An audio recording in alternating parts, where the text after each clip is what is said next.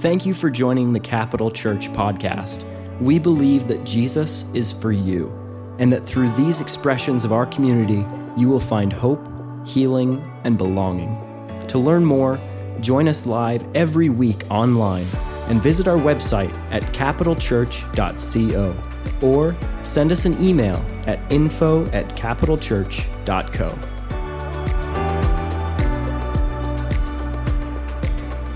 So good morning. Turn to your neighbor and say, go BSU. Let's go. If you are a Fresno State fan, we love you. And we're so sorry about last night, but not sorry.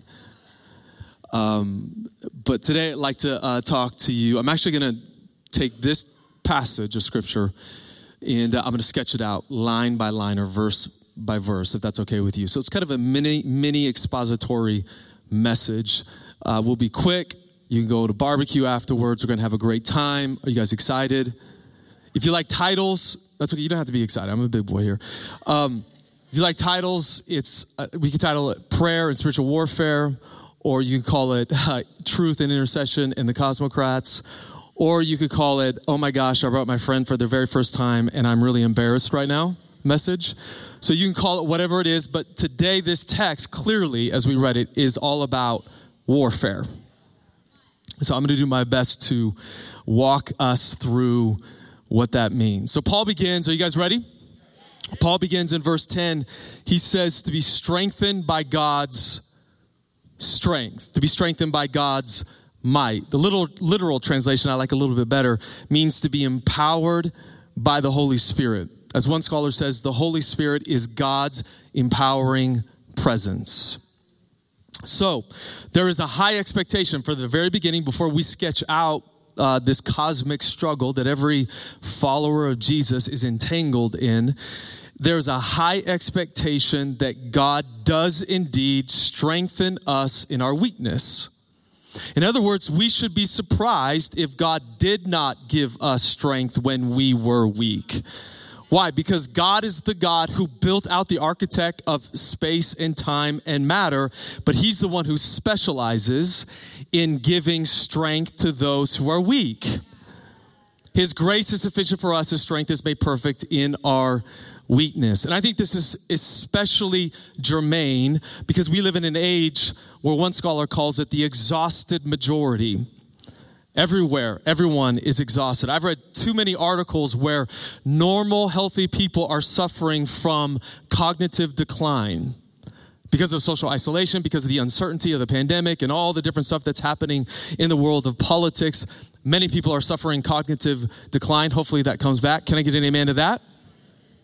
The whole world is convulsing under the weight of chronic depression. Some of you don't even know, but you are depressed.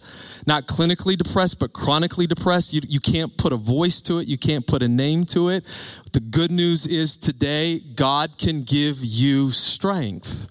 So I just want to say this to you. There is strength for those who are battling an unrelenting chronic illness in your body. As you're fighting the good fight of faith and believing God for his healing, we believe Jesus is the same yesterday, today, and forever, and he can heal you. But in the midst of maybe the non-answer, God always answers, but in the season of waiting for healing, and as you're battling an unrelenting chronic illness in your body, God can give you strength. There is strength for those who are facing an impossible situation today, which in effect has kept you up night after night after night, and you do not know what to do, and you are wasted. There is strength. God can empower you, as Garrison mentioned before. God can give you strength. He can carry you in your weakness. There is strength for those who are deep in the throes of paralyzing fear. So we live in the age of anxiety and we have catastrophe on our phones. How many of you think we should turn our phones off a little bit more? God can give you strength because he specializes in it. So then we transition to verse 11. And Paul gives us an imperative. And he says this, put on the armor of God. Put it on. God's not going to do it for you. This is a command, right? So there's a sense, it's funny, in our culture, all we do is talk about rights, and we need to talk about rights. but there's not a lot of discourse about responsibility. And let's forget about culture writ large. Let's talk about the culture of the church. We need to talk about our responsibility of putting on Christ or putting on the armor of God. It's not optional as we follow Jesus in this cosmic struggle, which again, I'll sketch out. This putting on the armor of God is absolutely formative, or we'll say essential, for God's empowerment in our life. The question is, why? Well, verse 11 tells us, so that you may be able to stand. Everyone say stand. Come on, somebody. Everybody say stand. That you may be able to stand against the schemes of the devil. So this is where we're going to, like some of you are like, oh my God, the pastor here, this is my first time or maybe second time, and I'm trying to figure out this whole Christian thing, and the pastor probably woke up and an alien beamed some weird stuff into his brain this morning. No, I'm trying to teach you guys how to think Christianly. So Paul right here shatters our Western cosmology. Cosmology is simply the way we see the world. He not only shatters our cosmological take in the Western world, he shatters or tears apart our Western metaphysics. Many of us believe there's only one dimension. There's not all these different dimensions. There's only one dimension. It's a closed system that we live in. It's our dimension. There's no God. There's no angels. There's no spiritual powers. Paul puts that to the lie. He says there are schemes that come from the devil. What are those schemes? Well, quickly, those schemes are strategies of deception.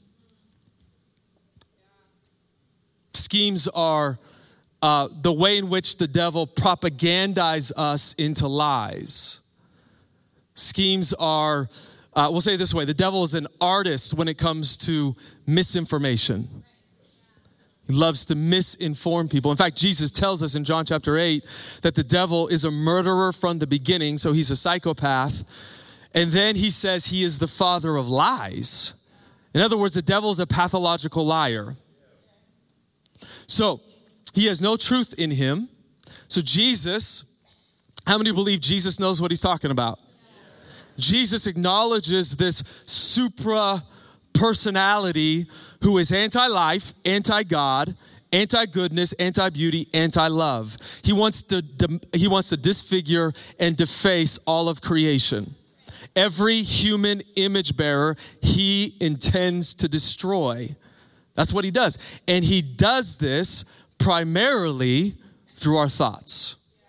In fact, the devil, and I'm going to get into this here pretty quick, traffics in unreality.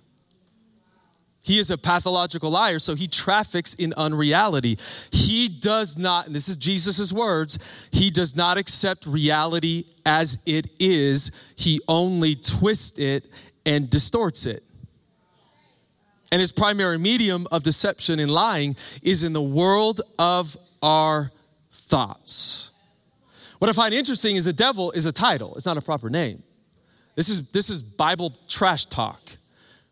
God doesn't even give the devil a personal name because he's not worth it. So the devil is an insult. Why is the devil insulted? Because he lies about your future. He lies about if you're going to make it. He lies about your bodies. He lies about your children. He lies.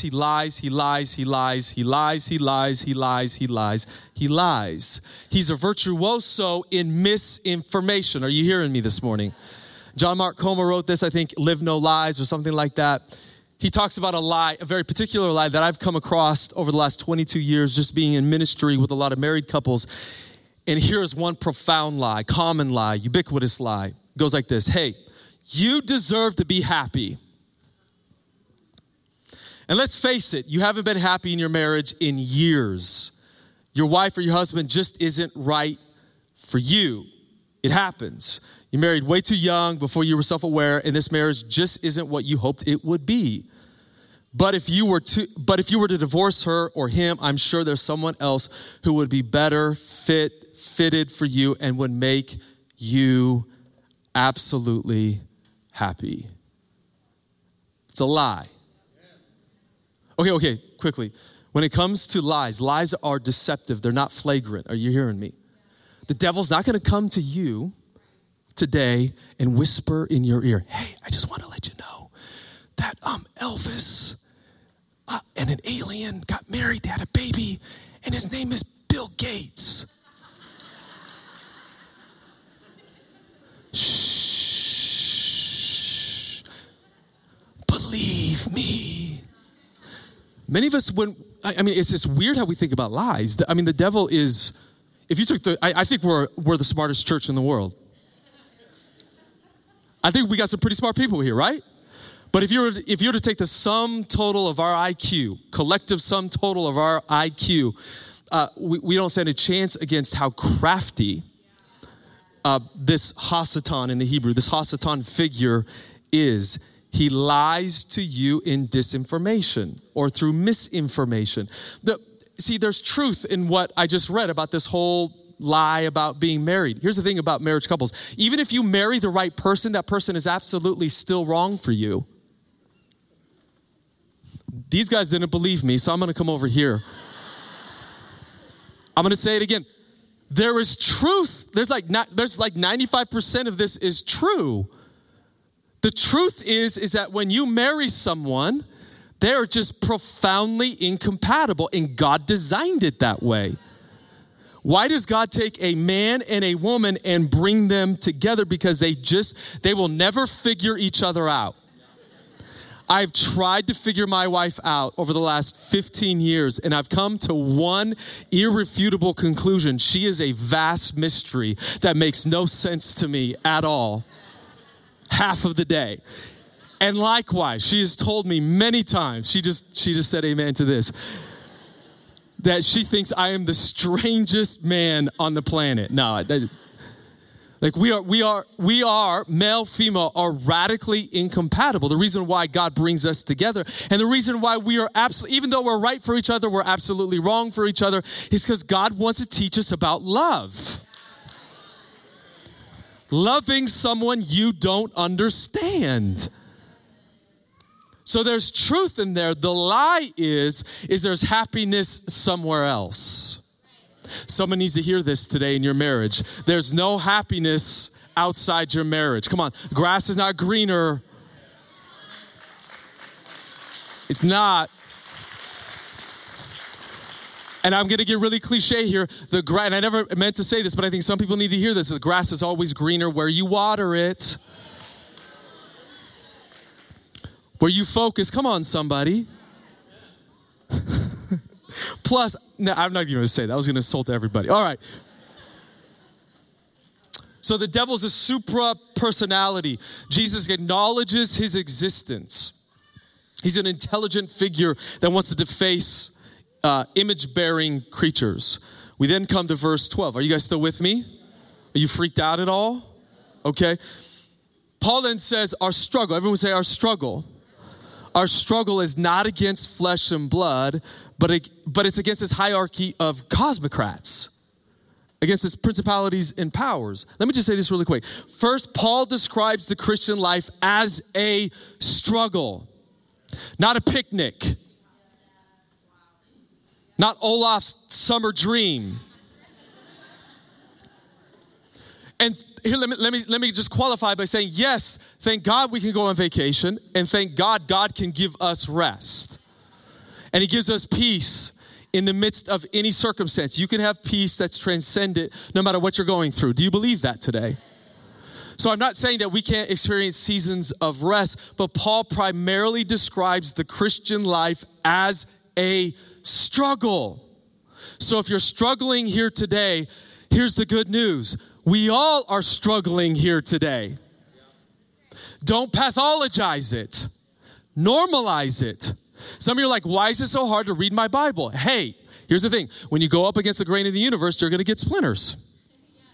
Or in other words, when you go up against the way the world is, which is under the weight of these Cosmocrats and their influence, you will experience resistance. Why? For some of you are like, why is it so hard for me to pray? My mind gets so distracted. Well, because you're going against the way the world is. And there's nothing wrong with the struggle, right? Now, you can get through the struggle, and there's empowerment to overcome the struggle. But yes, Paul describes the Christian life as a struggle. The good news is Jesus gives us rest. He gives us peace. He gives us righteousness. He gives us life in the midst of this wrestling against this hierarchy of powers. But here's the second thing that I want to note about verse 12. All of you are going to be offended, okay? Which I'm so excited to see your faces. Because I'm at the point, I'm 45, I just don't care what you think anymore. He says, we don't wrestle, please hear me, against flesh and blood. What is that? Humans, people.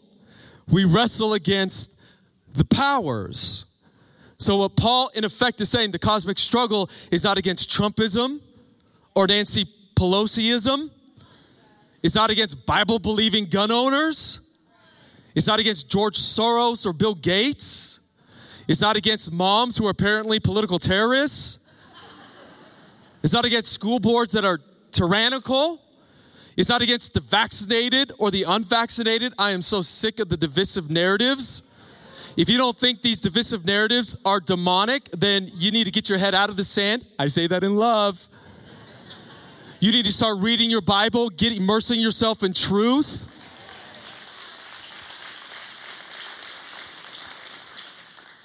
And I'll talk more about that, but we're not locked up in some existential battle with proponents of critical race theory or illiberalism or white evangelicalism modeled after John Wayne.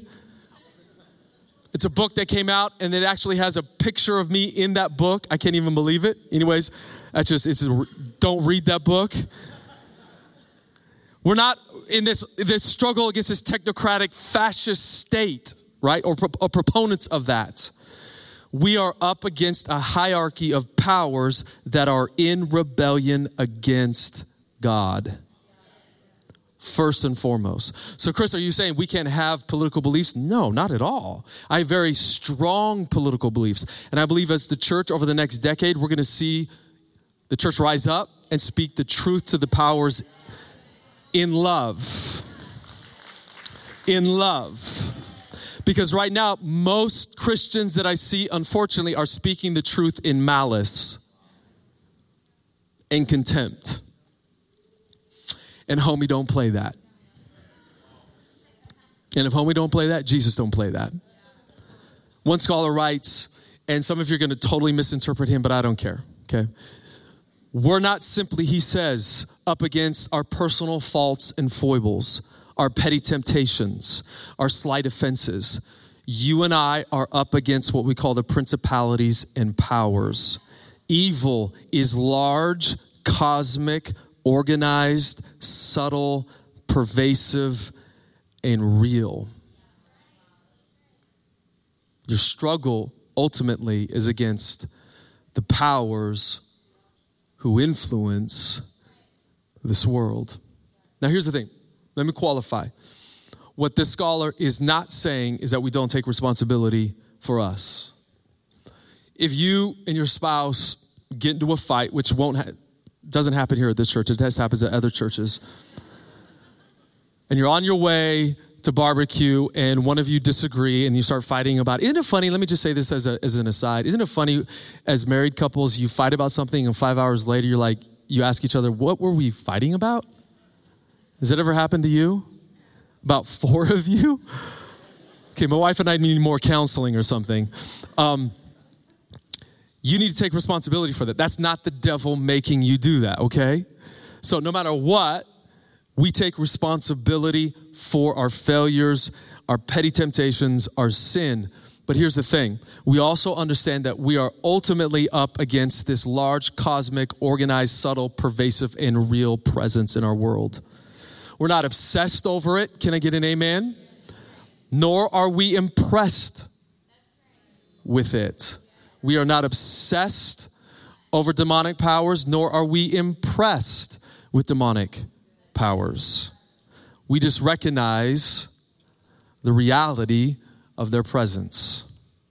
My professor, he says this often, Adam and Eve, at the very beginning in Genesis chapter 1, are blessable, image-bearing creatures who were placed in the middle of a war zone in order to bring God's rule and wisdom to bear over creation.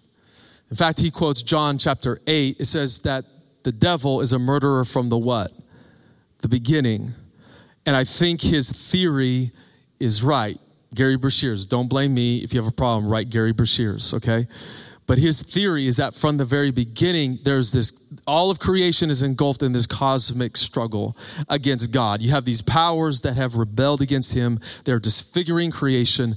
God in Genesis chapter 1 builds out the promised land, places blessable image creatures called Adam and Eve, and he wants to work with them as kings and priests, as vice regents, to bring about his wisdom, his rule, his love, his grace, so he can bring creation into flourishing. But he does it right in the middle of a war-torn universe. In other words, we were created to bring about God's rule over these Cosmocrats who want to destroy everything.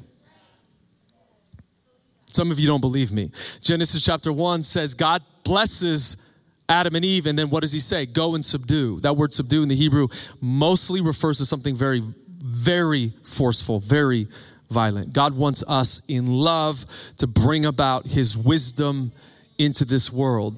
C.S. Lewis said this 70 years after 70 years ago, following World War II. And he said this: enemy occupied territory, that is what this world is. Christianity is a story of how the rightful king has landed, you might say, landed in disguise, and is calling us all to take part in a great campaign of sabotage. Christian orthodoxy, he's insisting, Christian teaching for 2,000 years and living is all about partaking in this global campaign of sabotage against these powers. So let me just say this really quick. Spiritual warfare makes us feel uneasy because either one, we don't believe in it, and we've ruled it out a priori, like most of our post-enlightenment age has done for over 200 years, or two, we get spooked about the possibility of invisible beings which have extension, agency, substance, or intelligence somewhere living out there in the world. A lot of this is because our culture has either catechized us into a belief that evil either does not exist or that evil is an unstoppable force. Many of us, we imagine exorcism when we think of spiritual warfare, or The Hills Have Eyes, or Stephen King, or something like that, and it's absolutely terrifying, right? It's funny, I don't watch horror movies, but one of the common tropes of horror movies is how the religious community is absolutely and wholly inadequate in defeating evil. So some of you are either on the side of, I just don't think spiritual warfare is a thing today. Others of you, I'm like, I don't even want to think about it because again, we've been catechized by our culture. We've been taught to believe that evil is an unstoppable force. Paul in Ephesians 6 says neither of those positions are true. Evil does exist, but Jesus won the victory over evil. So whatever verse we're in, verse 13, verse 14, can we put that out for me, guys? You guys are amazing. It's verse 13. It says, therefore, take up the whole armor of God that you may be able to withstand in the evil day, and having done all, to stand firm. So what do as we're locked up in this cosmic struggle? We simply stand. I'll even say this. I'll probably say this again here soon, but we don't even obsess over these powers. You don't need to go to Cuna and bind every principality and power over Cuna because you had a bad day. Right? No, we stand because Jesus has won the victory over the Cosmocrats through his death, through his resurrection. He ascended into heaven. He rules now over all of creation. And there will be one day as he's poured out his Spirit and he's formed a community. I love our community because we're transnational, we're translocal, we're multi-ethnic. We have a beautiful community of so many different people, and it's a great and wonderful thing to see. It is because of the Spirit. We are formed around King Jesus. But it's because of the achievements of King Jesus that we have the victory over the Cosmocrats. I want you to think of World War II. World War II, you had D-Day. In D-Day, you had the Allied forces consisting of British soldiers and American soldiers. And they stormed the beaches of Normandy, Utah Beach and Omaha Beach. And when that day was over, everyone in the world, even Hitler knew himself, that the Allied forces in principle had won the war. The war was over D-Day, on D-Day, as we defeated the soldiers on the Western Front, on the beaches of Normandy, on Omaha and Utah. Yet it took a year, everyone say a year, it took a year to complete what was in effect a principal defeat of Hitler and his armies. Everyone knew that Hitler could not sustain a two-war front. And so within 1 year, Hitler was finally defeated. This is how we need to see the Christian life. It is through Jesus. He inaugurated his kingdom.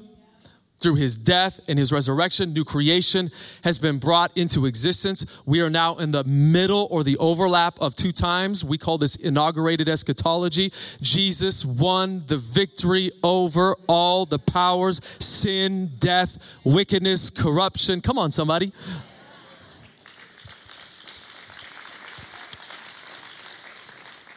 And one day, he will make all things new. He will wipe away all tears. He will remove all suffering, all pain, all evil, and will finally defeat every power that has disfigured creation. So we stand in that victory. So how do we stand? Verse 14 tells us, stand therefore, having fastened on the belt of truth and having put on the breastplate of righteousness. First, we have to put on the belt of truth. The belt of truth. Remember, the devil traffics in the assumption that reality is not really real. He traffics in unreality. Right? For the devil, 2 + 2 is not 4, it's 17.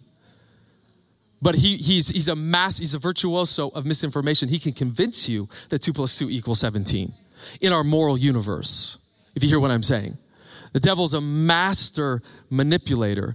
But Jesus' answer to this spirit of unreality is this: if you're my disciple, you will abide in my words, and you shall know the truth, and the truth shall set you free.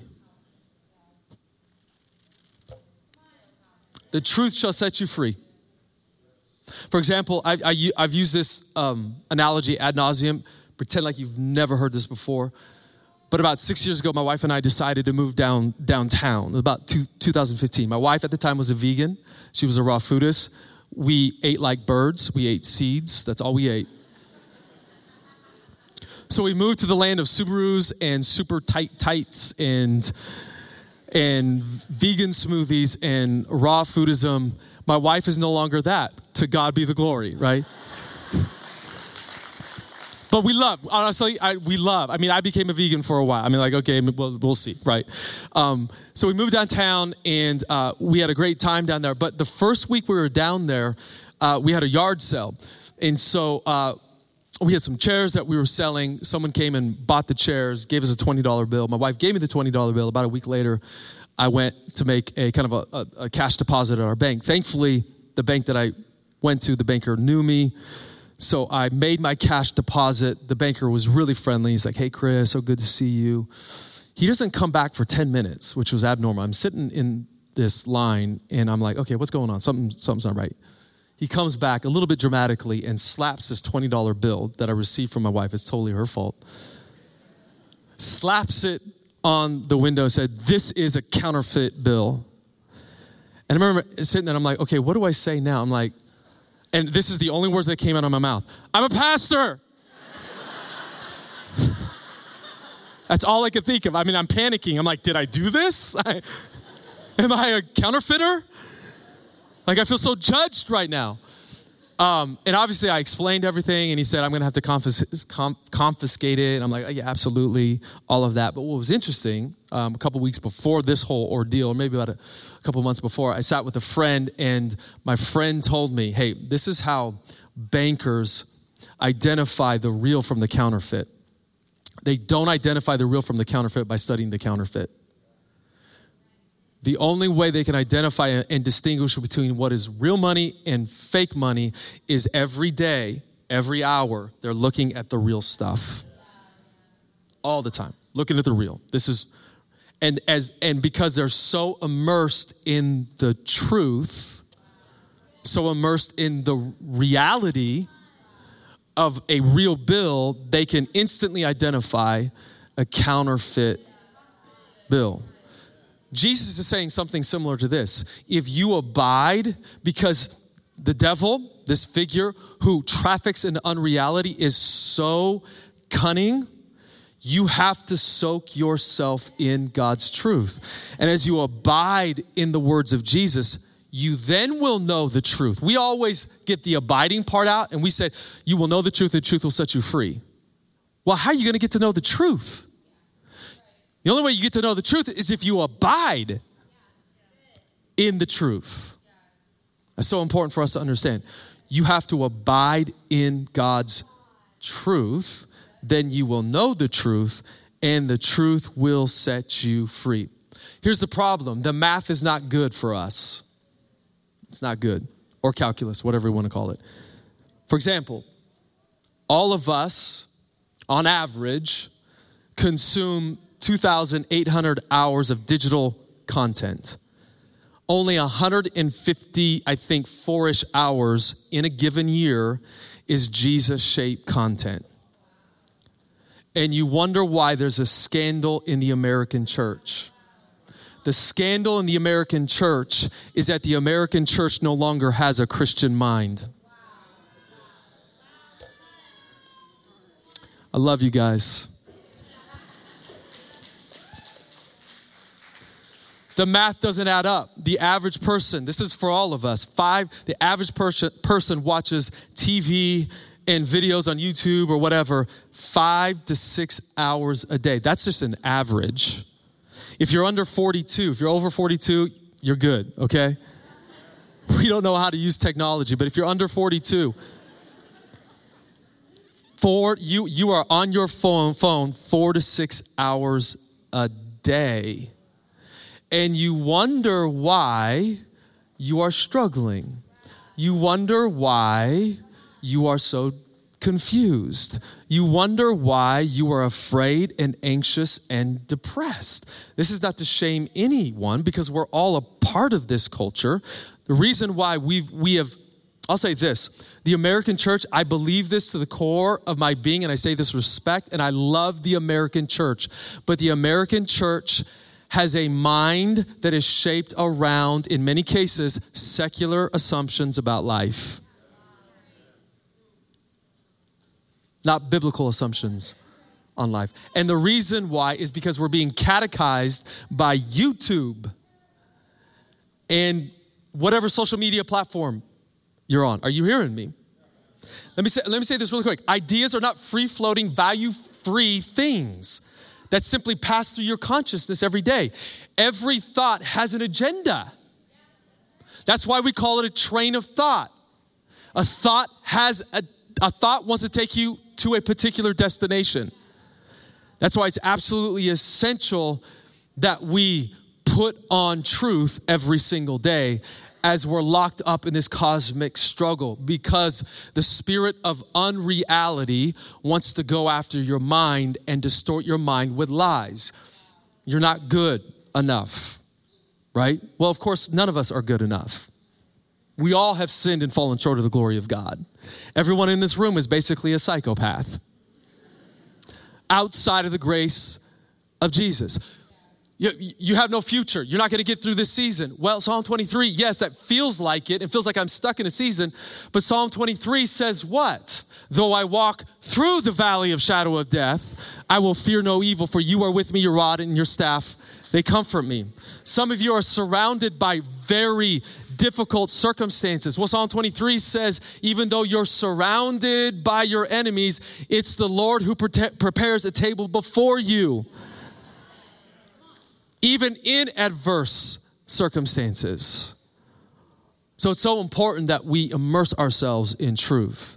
Here, if you're going to break down any lie, every lie that the devil brings to you in all of its subtlety is basically this. If you're to break down the anatomy of his lies, it's usually associated with an unwillingness to trust that what God wants for you and I is only our deepest happiness. I felt it in the room. Most of you struggle with that thought. You mean God wants my deepest happiness? Yes. God is not a cosmic killjoy. Yes, Jesus said, pick up your cross and deny yourself. But that is in lieu of God ultimately giving you the deepest desires of your heart. He knows what you need more than you know what you need. It is God who wants to give you joy untrammeled. God who wants to give you peace that is transcendent. But there is one thing God cannot do. God cannot give you peace and joy and hope and righteousness outside of himself. But when we turn to Jesus, there is peace. There is joy. There is hope. There's a future. Your body's going to be okay. Your brain is going to be okay. Your children are going to be okay. You're going through a rough season. You're going to make it through that season because your God is with you. He is leading you on the paths of righteousness for his name's sake. The Lord is my shepherd, I shall not want. Come on, he makes me lie down in green pastures. He leads me beside the still waters. He gives me my breath back. He gives me my strength back. He gives me my soul back. He gives me my mind back. He gives me my heart back. He gives me my body back. I've been sick and sick and sick. Some of you have told yourself of that. And I'm never going to get through this season. But God is the one who wants to heal and heal and heal your body. Yes, God wants only your deepest happiness. What's interesting, neuroscience says this, and I get this from John Mark Comer's book. What you see and think about affects the mirror neurons in your brain and also affects how thoughts enter the mind, creating neural pathways in your brain, which creates DNA proteins in our nervous systems, which then are disseminated throughout our bodies and become part of us, and some even suggest are then passed on to our children in their genetic code. What you think about matters infinitely. Number 2, righteousness. Put on righteousness. God wants, in other words, to make us right. God wants justice. He wants to make us right, our neighbors right, this world right. And he does it through King Jesus. 3, we have to move through this. We have to put on the gospel of peace in a world bent on malice and war and hatred and outrage and contempt. When you walk in peace instead of malice and contempt, you walk in the power of God. When you serve your neighbor in love, your enemy in love and peace rather than malice and hatred and outrage and contempt, you walk in God's strength and you walk in God's power. It is the cosmic powers who want to divide. It is God who wants to bring everybody under King Jesus.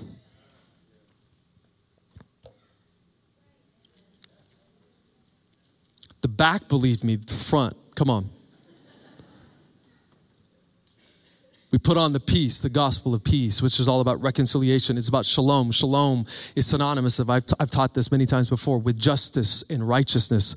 It simply means God wants a well-ordered relationship with him and with your neighbor Larry and with your body and yourself and your own mind and your psychology and with your children and with creation itself. This is what God wants for you, and he's given it to you through his son, King Jesus. We then put on faith. Faith, really quick, is loyalty to King Jesus in his words. We then put on salvation, the helmet of salvation, which is, again, we have to go through this really quick.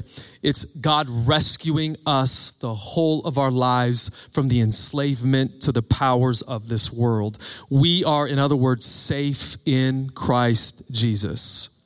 And then we move to the sword of the Spirit, the last piece of armor. It is the sword of the Spirit, or the word of God, that gives us power. Jesus, as I mentioned before, I think I mentioned this before, defeated Satan, Ha-Satan, in the wilderness by simply and constantly offering a rejoinder to Satan and his words. Jesus, everyone say Jesus. Jesus said, "It is written." Why didn't Jesus say, "Hey, devil, homeboy, I made you. I'm the second person of the Trinity. I created all space and time. I am the wisdom," in Psalm 104, right? That was with God the Father creating all things. I have all power. I am the personification of infinite love and joy and peace and power. So shut your face. Jesus didn't say that. You and I, if we had that kind of power, we would say something like that. "Let's go, homeboy. Here are my credentials. Show me your credentials," right? Jesus doesn't do any of that. What does he say? He simply says, "It is written." Jesus gives us a model for how to defeat unreality. It's his word. It's God's word that gives us the power to overcome sickness and disease and lies and temptations and hatred and malice and bitterness and fear and anxiety and hopelessness and despair and rage and paranoia and anger. Come on, somebody.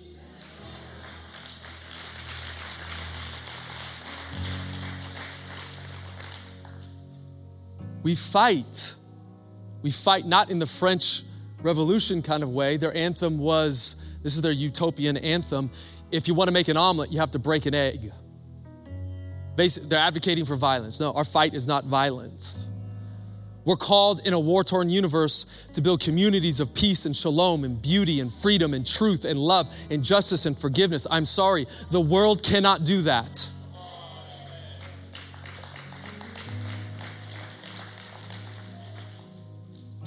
Only those who are called by the name of Jesus, those whose identity is formed in Christ Jesus, can build authentic communities of shalom and beauty. Come on. This world is filled with ugly things. We need to be a culture, a community that demonstrates beautiful things.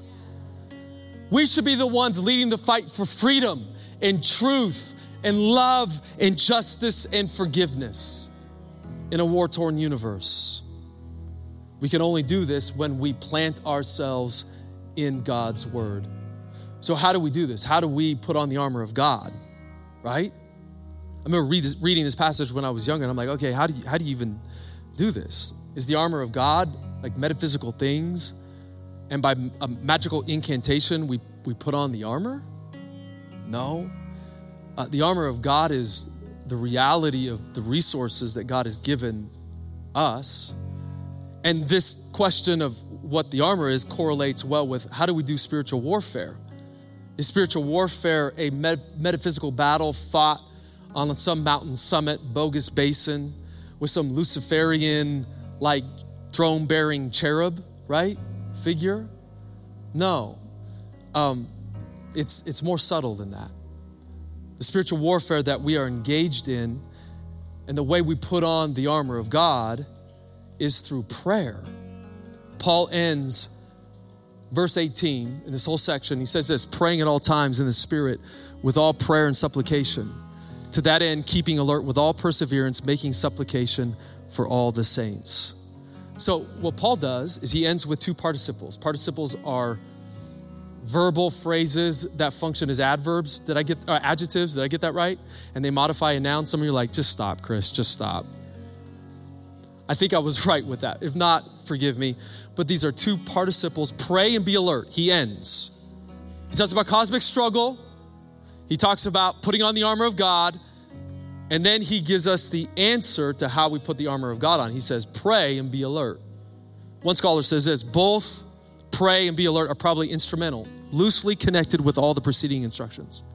As such, they are not additional commands to do, but instead are the means through which the prior instructions are accomplished.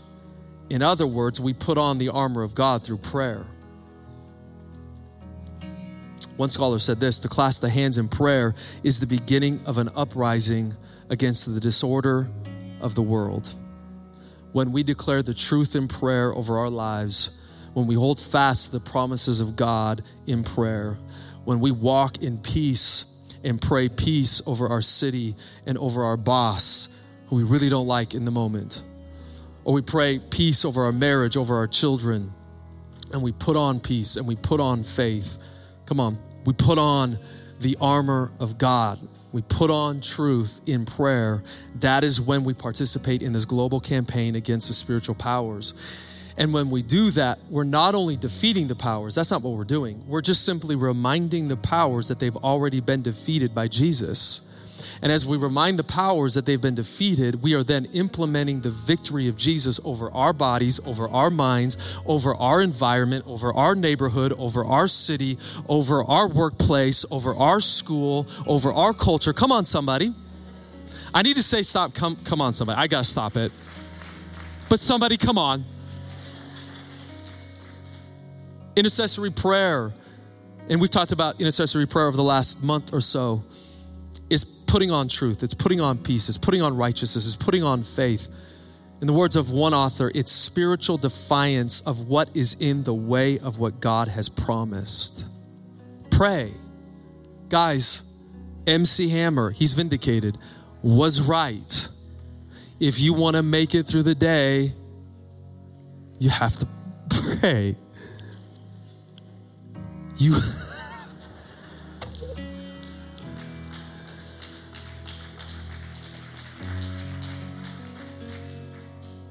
could pray the Lord's Prayer. The Lord's Prayer in the original language renders every verb. I find this fascinating. Hallow, come, be done, give, forgive in the imperative mood.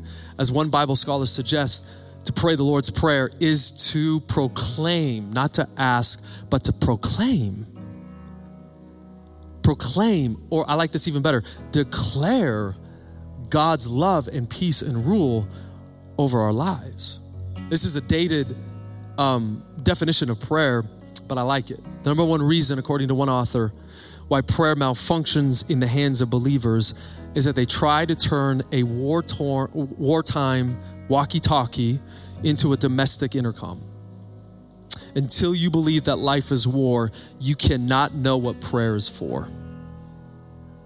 Prayer, in other words, is all about declaring it's time for a regime change.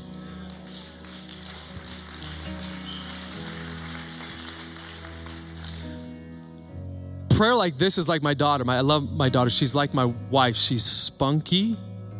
She is strong and she's full of faith. She's only 1.5. A couple weeks ago, she did this on her own. She went outside and sickness was going through our family. She took her finger and said this, "No more sick." And she kept on saying it, "No more sick." And I'm like, you know what? She's right. No more sickness. We declared that, my wife and I, over our family. And I want to declare this over our church. That is the heart of prayer. It's when we're not commanding, we're not trying to manipulate outcomes from God. We're not in charge. All authority that we have is derivative from King Jesus. But we're just simply declaring and agreeing what God has already accomplished on the cross. Maybe some of this sounds like alien talk to you. I get that. Don't be afraid. Come back next week. I promise there'll be a better message, okay? And you will enjoy it a lot more. But prayer is learning the art of declaring God's rule and wisdom over our lives. And everyone said, amen. Could you bow your heads and close your eyes? I felt like this morning. Just give me a couple minutes. I'd like to pray this over you. I felt like the Holy Spirit gave me a picture of some of you that have been struggling with battling a chronic illness. And this is just the word that God gave me. There's a spectrum to this disease. I get it. And doctors are still trying to identify the source of this. It's an autoimmune disease, but I felt like the Holy Spirit wanted to heal those who have Lyme disease. Actually, there are two words that God gave me: Lyme disease and lupus, 2 L's. I'm not a doctor. I believe, let me say this as a qualifier, I believe God can heal you right now. Do you believe that? I say this all the time. Jesus is the same yesterday, today, and forever. By his stripes, he can make our bodies whole. But God also, though he can heal us right now, he also can heal us through good doctors. We believe that as well. So it could be the case that God is going to heal you right away, right now, or it could be the case that God will help you find, as he gives you strength, find the right doctor to help you with what's going on physically in your body. But I want to pray for anybody in this room that has a chronic illness, specifically either a Lyme disease or lupus. As your eyes are closed, your heads are bowed. Is there anyone like that right now that you would like prayer? Anyone like that? We had 5 people first service that I prayed for over that. Okay, I see that hand. See that hand. Thank you. See that hand. See that hand. Okay. See the hand in the back. Okay. I think there's about 5 or 6 of you. Okay. Church, can you just agree with me in prayer? Father, number 1, I pray that they would be filled with faith today. I know the struggle has been discouraging and you felt like giving up and you're not sure what to do. But Father, I thank you that you would bring encouragement to every son and daughter. Father, I thank you that you would defeat every lie in their mind that they're stuck. Father, I thank you that is your genuine, eager desire to heal your people so we can do what you've called us to do. Church, could you say amen to that? So Father, right now, I release the power of the Holy Spirit into every body that has been diagnosed with either Lyme or lupus or even maybe an autoimmune disease. We thank you, Father, that you are in charge of all things, and we thank you for your complete healing in every body right now in Jesus' name. Whatever's malfunctioning, I thank you that you would go to the source and heal it today in the name of Jesus. 2 things I pray: defeat the lies, bring 3 things: bring encouragement to those who are suffering from chronic illness, and 3, bring complete healing. Let their lives be a testimony of the goodness and faithfulness of Jesus. We come in agreement with heaven right now over every sick body, and we thank you, Father, for your healing. And everyone said, amen. Can you give God a hand?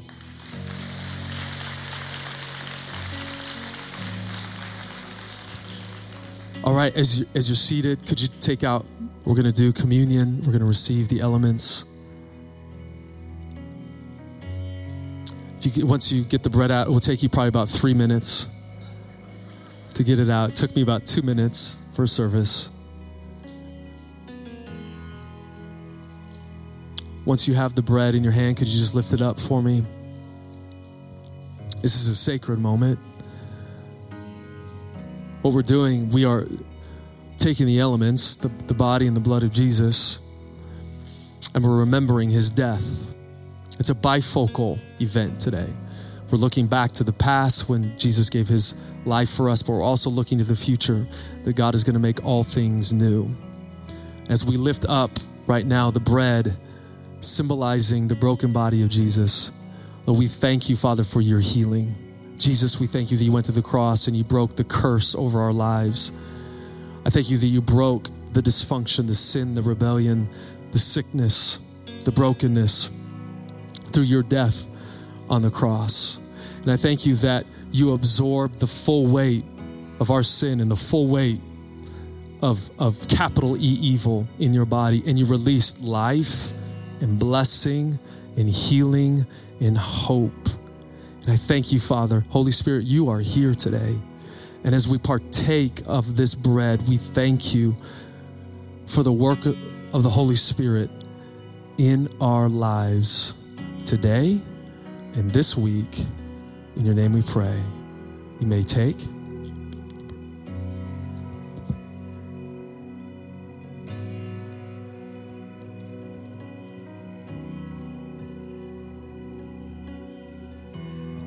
If you could lift, hello. If you could lift the cup.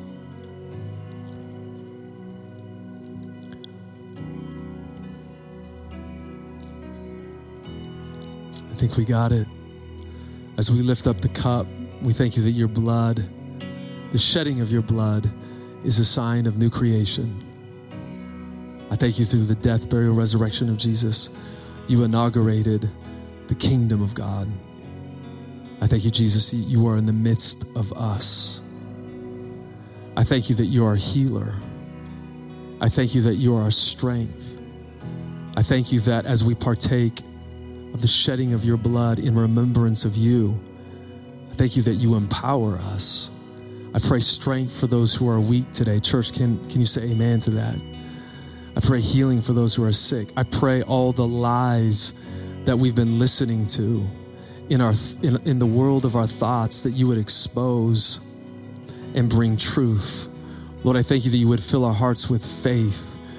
Lord, I thank you that you would fill us with righteousness, truth, peace, in the mighty name of Jesus.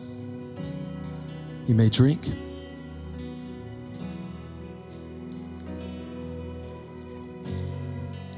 As we close, could you do this? You certainly don't have to do this if this is your first time to Capitol. But if you're a member here, could you just lift up your hands? And we're going to take 30 seconds, and we're just going to thank God for his goodness. Father, right now we come into your presence. Just go ahead and say it. You can speak it. Tell him how good he is. We come into your presence with thanksgiving and into your courts with praise. Thank you that your steadfast love endures forever, your faithfulness to every generation. Lord, we thank you that your word brings hope and life. Lord, we thank you, Psalm 145, that the trademark of all your work is steadfast love. We thank you, Psalm 33. It's your word that brings everything into existence, and your word is faithful, and all your work is done in uprightness. We praise you today. We thank you for setting us free. Lord, as we learn to abide in the truth, we shall know the truth, and the truth will make us free. We are freedom people. We are people full of beauty and righteousness and hope and love and power and life and truth and light. In the mighty name of Jesus, we pray. And everyone said, come on, and everyone said, amen. Let's give God a hand. Thank you for joining us today. If you would like to give towards this ministry, learn more about our church and events, or are in need of prayer, please visit capitalchurch.co.